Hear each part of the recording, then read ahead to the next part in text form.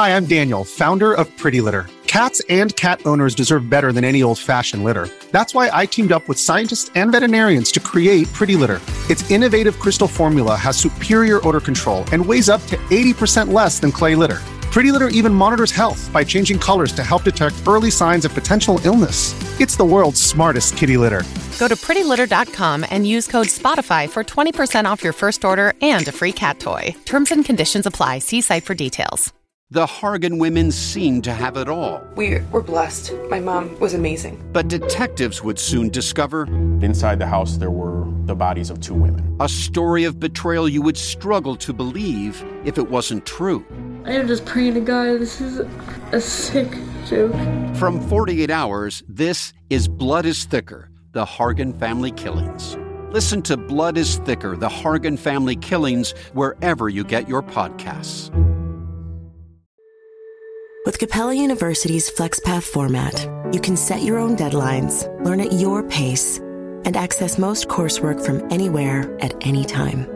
Imagine your future differently at capella.edu. Why is it that with sparkling water, I'm always playing guessing games with what flavor I'm drinking? Is it citrus? Is it aluminum can flavored? Not sure. Sparkling ice, though, they really mean flavor. Like in-your-face flavor. Orange mango, black raspberry. Don't even get me started on the strawberry lemonade. Kiwi strawberry slid right into my taste buds DMs last night and let them know who's boss. No subtleties there, and no sugar either. But it does have vitamins and antioxidants. Find sparkling ice at a major grocery store or club retailer near you. Sparkling ice. Anything but subtle. This is the Olive Magazine podcast, a weekly roundup of food and drink chat brought to you by the team behind Olive Magazine, and this is episode 118. I'm Janine, Olive's food director and podcast host. This week, drinks writer Hannah gets the lowdown on MEZCAL with experts Melanie Simmons and Thea Cumming, from agave varieties to the best MEZCAL bars in London.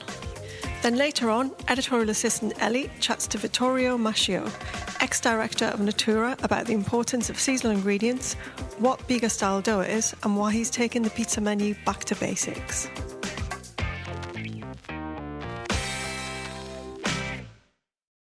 This is Hannah Guinness. I'm Olive Magazine's drinks writer, and I'm here to talk with Melanie and Thea about MEZCAL and why it's great and why we should drink it, and some exciting events happening later on in the month in London. Okay, so just for the total newbie, what's the definition of MEZCAL? Okay, so the word MEZCAL is a spirit made from agave and made in Mexico. So tequila, which I'm sure you're all aware of, is a type of mezcal. There are other such mezcals like Raicilla and Bacanora, and mezcal also is its own mezcal in its category, which is a little bit confusing. But for all terms and purposes, mezcal is a spirit made from agave and made in Mexico. Okay, and some of you listening might have tasted mezcal, some of you might not. What does it taste like? What are the tasting notes? So there's a bit of confusion around this because obviously one of the characteristics that some people may say is it's very smoky, but you can taste mezcals that taste really green or some that taste like candy floss. So really the flavour profile is very difficult to pin define. down. Yeah. So I would say just try as many as you can. Yeah. Really. From Santiago Matalan, they do tend to be a little bit smokier. Earthier, peatier, those kind of things. But we try and avoid saying smoky because it gets used a lot as a term and it can sometimes put people off. Yeah, because they assume smoky and they think whiskey and... Exactly. It's obviously and very Melanie different. always uses a very good comment, which is there's a mezcal out there for everyone. So if you keep looking, there will be something that would suit your taste. So yeah, just keep trying. I suppose that the smokers people do initially pick up on with some of them. It's down to how it's made, I'm guessing. Yeah, kind of. So instead of saying smoky, I would say it's peaty because, like you just mentioned, so the difference between tequila and mezcal, one of the big differences is the way that agave are cooked in the production. So with a tequila, they kind of get steam. So imagine like a pressure cooker or a kind of brick oven, and the steam generates heat, and the heat cooks the agave. So it's kind of, let's say microwaving. That's not a very nice thing to tequila. So with mezcal, they pit roast it underground, and they use wood and rocks. So that in turn gives itself a really kind of smoky, peaty flavour. So think about barbecuing when you're thinking about that, and those flavours that you put onto things when you cook them that way. So it's kind of a good analogy, I think, to think about mezcals are going to taste in that way, a little bit more peaty, a little more kind of, burnt or kind of crispy, those kind of, toasty. Toasty, good one. I always say, like, mezcal tastes like a 3D tequila, which is a good, I always say, imagine microwave food against barbecue food. Yeah. And kind of go from there. Yeah, that's kind of the main kind of smoky elements that kind of come from that cooking. And something I've, I'm a novice when it comes to mezcal, but the one thing I've noticed when you start tasting different ones is as you guys have said, they do taste dramatically different. Yeah. They can be anything from quite sweet and floral to really vegetal to, really quite sort of... cheesy. Yeah, barnyardy. Yeah. And is that to do with the fact that you can use so many different types of agave plants, and that can radically affect how it tastes? There's a lot of different reasons. I always use wine as quite a good way of describing mezcal and the different characteristics because terroir affects mezcal hugely, like it does with wine. So you'll be affected by what is locally grown in that area, what the ground's like. There's obviously the major factor is the different mezcal, the agave plant that is used, because like with a grape, you get vastly different flavours from different agave plants. So there's a lot of contributing factors. Regionally, they change as well. Also, every mezcalero makes his mezcal in a different way. So the cooking times will make a difference. Like the ambient yeasts will make a difference. There's just so many contributing factors to like how it changes. It is very similar to wine in that respect. So again, it's keep on trying to find something different. And there's so much to learn about. It's like you can really go down a rabbit hole. When it comes to it, which is fun though, because it's not like serious, and it's just such an amazing spirit to drink that And is it espadin? That's the most common one that most people would be familiar with. Yeah, so espadin is a type of agave. So with tequila again, you'll probably be familiar, or maybe with the Blue Weber. So all tequila is made from a Blue Weber agave. And then if you think about mezcals, you can use around 45, 50 different agave to make mezcal. Mm-hmm. So that all of a sudden gives you a huge range of flavours. Mm-hmm. And then espadin is the one that you all kind of look and see on most bottles being exported out of Mexico. The reasons being because it's really easy to cultivate. So around 90% of the mezcal coming out of Mexico is made by an espadin agave. They, as I said, they're really big. They have a high starch content that turns to sugar. So you can get a lot of juice out of them. They grow at as little as 60 years before they're mature. So again, in terms of agave, it's a long time. It can be as little as 6. It's generally between, we say, around 7 to 10, but they can be ready fairly early. It depends on the soil. Some agaves will take a quarter of a century before they are ready for harvest. So you kind of have to think about that a little bit. So in terms of agave, espadin grows relatively quickly. It doesn't need anything done to it, so you don't have to farm it and kind of do and looking after it. Just leave it alone, let it grow. And in mezcal world, Oaxaca is the biggest mezcal producing state in Mexico, and espadin is the most common agave there. So that's why you see so much of it. And I've noticed, some bottles of mezcal will say, made from wild agave. What does that mean as a term? Is that like a marketing term, or is it? Well, that you can have wild agave, which means wild agave as in it's been growing in the wild. There's also semi-cultivated, which I don't know how to explain semi-cultivated. But then there's also cultivated, so that like a lot of espadin is cultivated because that's easy to. That like you need to grow enough, and it's never going to grow. You're never going to be able to grow enough for the production without cultivating it. Yeah, maybe semi-cultivators because I think they do it with cider.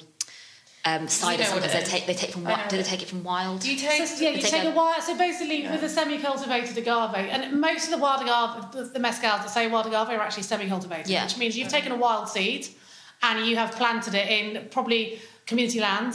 It might be your land, and then you just let it grow as wild. So it has a slight intervention in terms of you've planted the seed, otherwise it might not have germinated, but then you kind of leave it be. So it is kind of wild, but it's not 100%. You're not going out into the wilderness land. and gathering. Because there's been so much agave shortage. I think that actually taking agaves from the wild has become quite a problem. So brands are kind of wanting to have new, rare agaves, and all the consumers want to try these, but actually no one really knows the damage it's having or the impact it's having on the environment. Yeah. How sustainable is mezcal production? Is it tricky? Or? I think the word sustainable isn't a great term. Sustainable can mean a lot of things. Yeah. From, is it efficient? Because efficiency is sustainable because you're using less product. But efficiency often means industrial, which isn't really what we, at London Mezcal Week, kind of look at. So we look at traditional mezcals. So it's about how a brand kind of reacts to its surroundings, its environment, its community, and kind of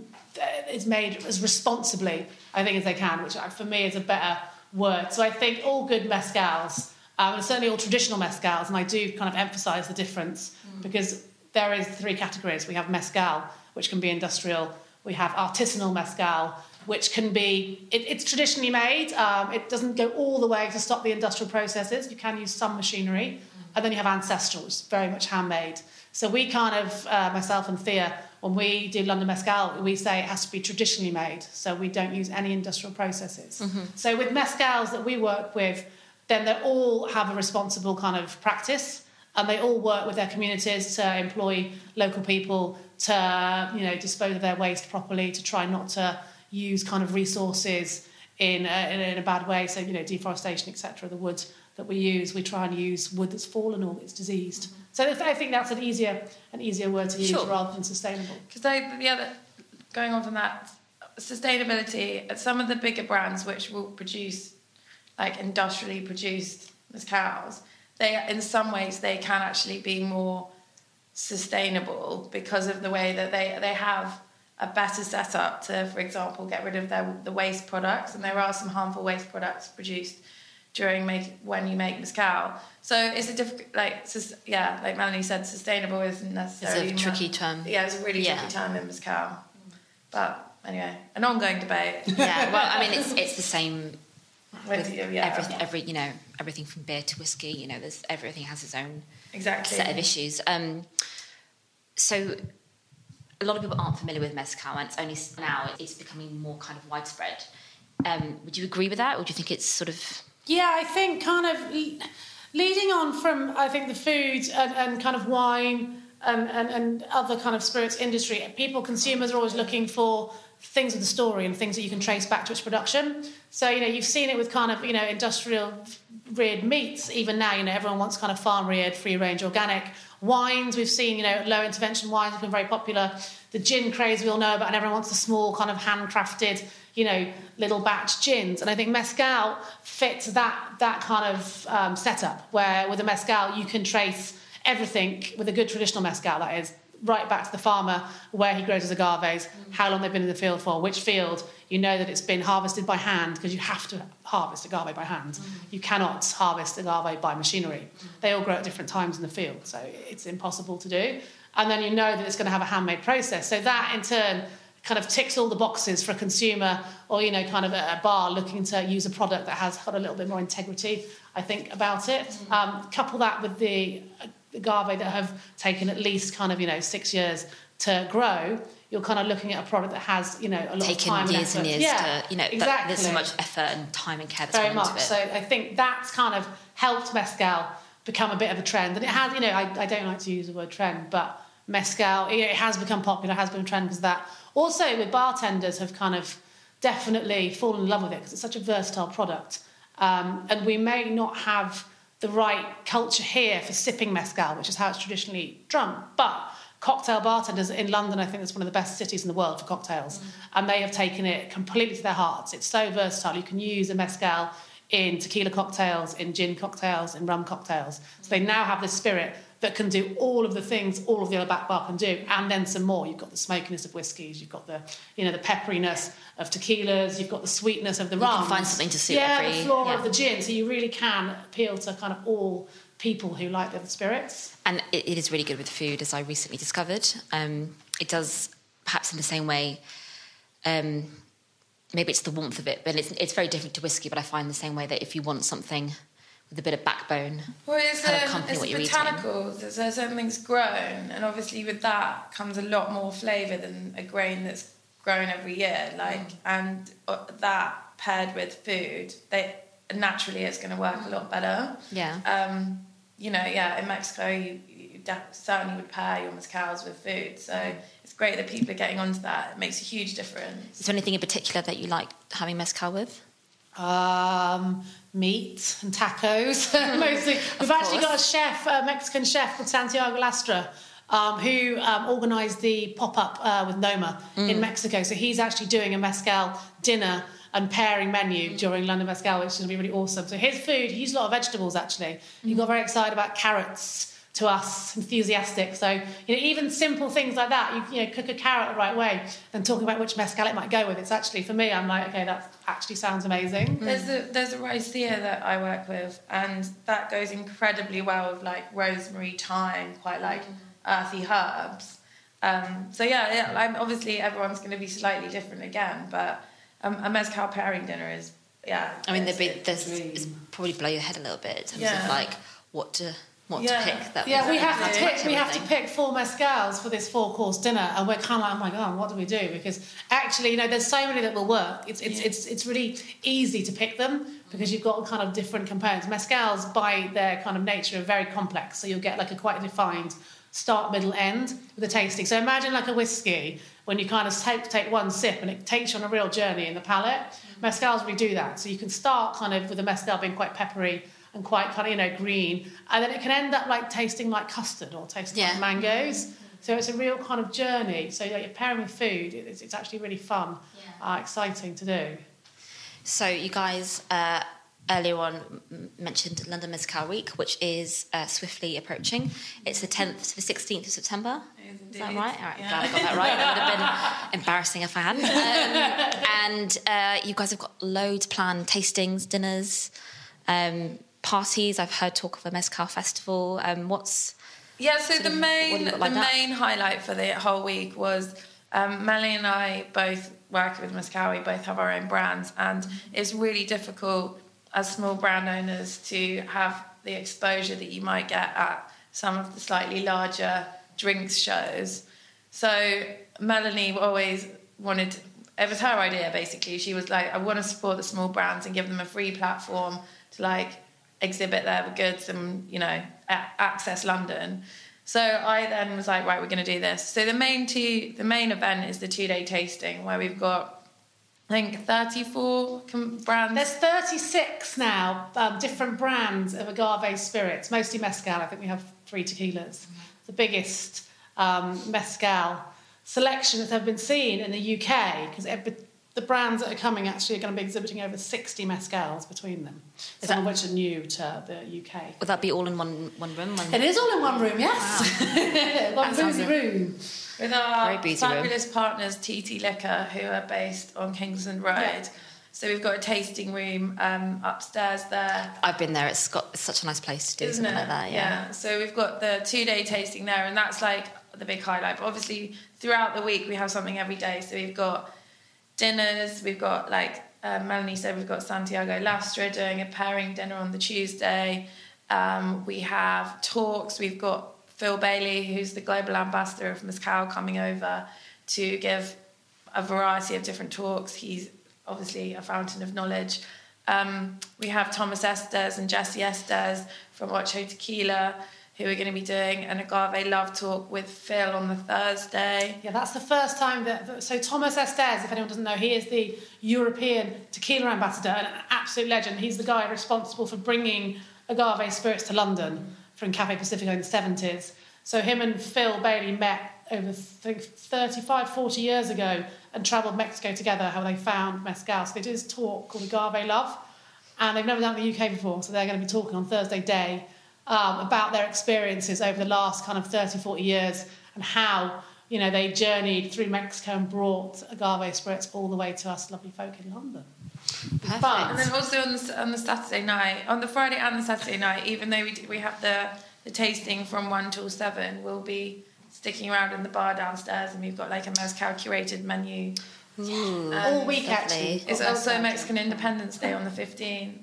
So, well, what more excuse do you need? Exactly, yeah, it's a full week. I was saying, Thea said the same. The MEZCAL was my idea. My idea was to do a one-day festival, which then turned into a whole week. And I think we've got like nearly 16 different events going on during this week. So we've got MEZCAL cruises happening from Hackney Wick on the Alfred Leroy.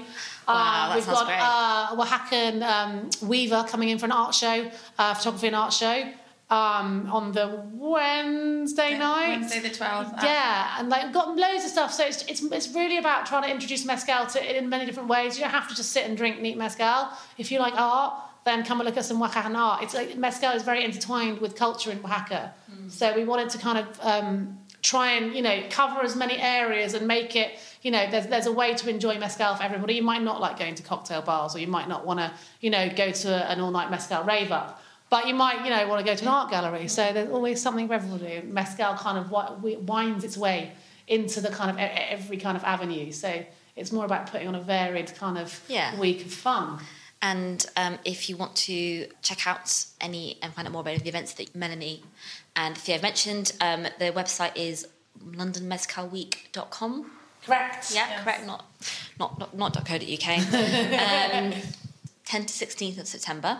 I'm guessing you guys have not got anything massive planned the week after. Just going to recover from. Well, actually, or do you? Who just highlight on your plane? This is exclusive for you. So we actually do. So back in the day, before the reason I have a MEZCAL brand to do MEZCAL Week is because I opened up the UK's first MEZCAL bar back in 2012.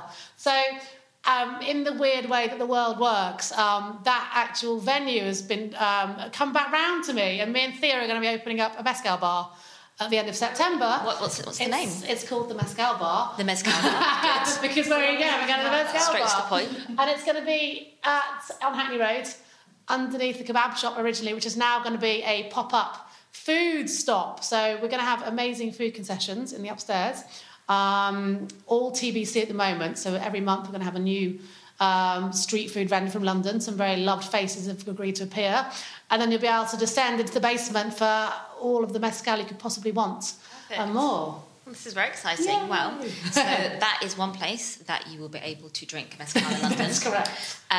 Elsewhere, in terms of, I know there's Singusano, which has got lovely MEZCAL flights. Singusano, they're doing an amazing job. So they're a tasting bar. So they have flights. John, the guy that owns it, he's gone into a lot of detail about different MEZCALs. It's a very educational place, great to go.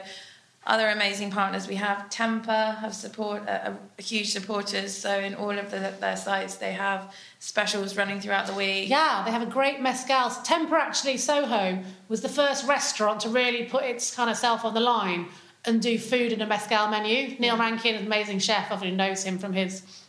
from where was he? PICU as well. He opened up the other restaurant, I forgot now, sorry. Where was it? In Islington or Angel? Smokehouse. That was the one, Smokehouse. But he loves MEZCAL. I met him in my bar when it first opened, that we were just talking about. And so he was like, right, I'm going to open up a place in Soho and I'm going to do a MEZCAL menu, MEZCAL and barbecue meats. Am I crazy? And I was like, you're brave, do it. So he's kind of was leading the way. So I'd always say go to Temper and eat amazing food, drink MEZCAL. Cafe Pacifico, obviously. Yeah, Thomas Estate, institution. 1970, it was the first place to sell agave spirits in London, so you always can go there and have an amazing selection of tequilas and MEZCALs. But then we also have, Maria Sabina down in Brixton, who's doing something for us, and the Market Halls in Fulham, they're bringing MEZCAL to Fulham, so there's a lot going on, so yeah. And you can drink, I think you can drink MEZCAL pretty much. If any good, reputable bar should have at least one or two MEZCAls. So that's a sign of a good quality bar then. Yeah, for sure. Ask them what their MEZCALs they've got, and if they haven't got anything then... Okay, well, so...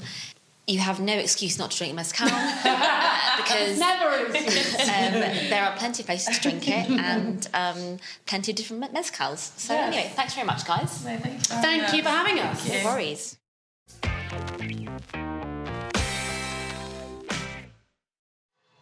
Hello, and I'm here to chat to Vittorio Maschio, ex-director of Natura, and he's just opened his first pizzeria in South London. So welcome. And seasonal and carefully sourced ingredients are the real focus of the toppings, aren't they? So can you talk us through where you source the ingredients from? Ingredients are very important for me, obviously. Yeah. And we don't have many suppliers, but all carefully selected. So from a fresh mozzarella fior di latte, which comes from Noci. Nice.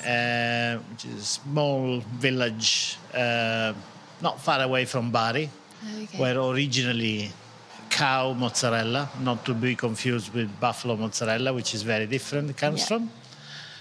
The same for the charcuterie, for example, ham, salami. Yeah. Everything comes from the Pedrazzoli family. A family who's been at the front of organic food. They started their own production 22, 23 years ago. Wow. When organic was wasn't a thing. Only the vegetables they get, we buy them from a local Heathrow-based supplier of organic produce. Right. And how did your background at Natura influence opening the pizzeria, and obviously your knowledge of sourcing impeccable ingredients? It was a little bit easier. Yeah. Because I knew how to source good ingredients. I think I generated the intention to open a affordable, high-quality pizza. Because over the years, I've seen many, many restaurants opening, but charging a considerably high amount of money, often for, good meals. And I really want to give the opportunity to everyone to have a good meal below £10. Yeah, and absolutely, because the pizzas range from, they start at like $5.90 start from $5.90, which is, and I guess you're showing people that you can get the highest quality ingredients, and it's still only that much, which is great. We have to work very hard from that point of view because we need to work directly with suppliers. That means we need to ship over pallets of goods, so pallet of olive oil, pallet of tomatoes, and so on. So it is quite a hard work, but if you really want to do it, you can do it. If you're passionate. And how long had you been planning on opening a pizza restaurant for? It has been in the back of my mind for a few years, but literally just on the back of my mind. And then about 1 year ago, I started considering it. Yeah. And I've taken the decision to leave Natura to then focus on this project. And can you explain a bit about the biga style production of the dough? Because it's a very different crust to a lot of the ones that you see in London. It's almost kind of like ciabatta-like you've got the bubbles. Biga is a method that traditionally belongs to bread. Okay. And not to pizza. Right. So basically we make our own natural yeast. We leave it to rest for 24 hours, and then we take that dough, because it's natural yeast plus flour and a little bit of water. We take that dough, which is called biga, and we make another bigger dough. Right, so it's almost like a starter dough. Almost like a starter. Bigger. Okay. So the full process lasts 48 hours. Right. 24 hours for the biga and another 24 hours for the dough. And is that a dough that you see in Italy a lot for pizza? Not at all. No. Not at all. So you're just bringing that to London. But generally speaking, is for bread. So why did you decide on that as your base? I wanted to go organic, but I also wanted to go with the lowest possible amount of yeast. Okay. To make it lighter. Yeah. And that's a good process. Definitely. It is. I can say this because I ate one yesterday. It is incredibly light and crisp, and it holds itself really well, which is what I like from pizza, at least. So, and also the menu is very simple. You've kind of stripped it back. So there's 6 pizzas and 4 wines on the list, and then a couple of beers from Hackney's Crate Brewery. So why did you decide to kind of take it back to basics like that? Or was that not a thing you... No, we just... Pizza was originally born as poor man food in very simple establishment. And we just want to take it back to the original roots, but in a nice environment. Yeah. So a very short menu, a very short drinks list. Everything helps to keep the costs down. Yeah, absolutely, yeah. That makes sense. But also it feels quite... You kind of feel you know what you're getting. You know that you're coming here for pizza. That's what you're getting. And it's kind of nice to have that. It's you don't almost have to think. You just know exactly what you're getting, which is good. And so Manifesto describes itself with 3 principles, which are quality, democracy, and love. And why have you chosen those 3 aspects? Well, it's quality of the ingredients, love for what you do, and democracy in the sense that good food should be accessible to everyone. Yeah, makes sense. And so, obviously, this pizza is not a Naples-style pizza, but can we talk about that for a moment? And because that's traditionally what you get in Italy, isn't it? The Naples-style pizza. Yeah. And so, what kind of makes that different from, say, an American-style pizza or a pizza you're making yourself at home? Well, I always wanted to introduce a slightly different style of pizza. Mm-hmm. I'm not saying we are the first to do it. I'm sure there is very similar products around Italy and not only Italy. I would like to talk about London-style pizza. Yeah. I don't think London has its own style. I wouldn't mind to start defining that style. Yeah, absolutely. And do you think there's a place, obviously, you've got your Chicago deep dish pizzas, which some people love. Absolutely. And then you've got your American-style pizzas, you've got Napoleon pizzas. Do you think there is a place for all of those in the pizza world? Oh, absolutely. I mean, if I am in Naples, I would love a Napolitan-style pizza. If I am in Chicago, I would love a deep... That's what you want. A deep dish Chicago pizza. Yeah. And finally, and most importantly, where is your favourite place to eat pizza? My favourite place to eat pizza is Radio Alice. Oh, really? Yeah. Why that one? I love the quality of the ingredients that they use. Pizza is extremely light. I know their process. I know they put a lot of care and love in what they're doing. The 2 Aloe brothers I consider them friends, and we exchange many opinions on pizza. I love the team behind. This is just a great place where to go and have pizza if I'm not having it here. Well, I was going to say, this probably come here first and check it out. So, Manifesto has just opened on Northcote Road. And so, come in and try it for yourself. Thank you. Thank you. So that was the Old Magazine podcast. If you like this episode, please head over to iTunes and leave a review. We'd love to hear from you. If you'd like to find out more information on things in this episode, you can visit our website, olivemagazine.com. You can pick up a copy of our September issue on the newsstand now, or go download the app version. Bye for now, and we'll be back next week with more food and drink chat.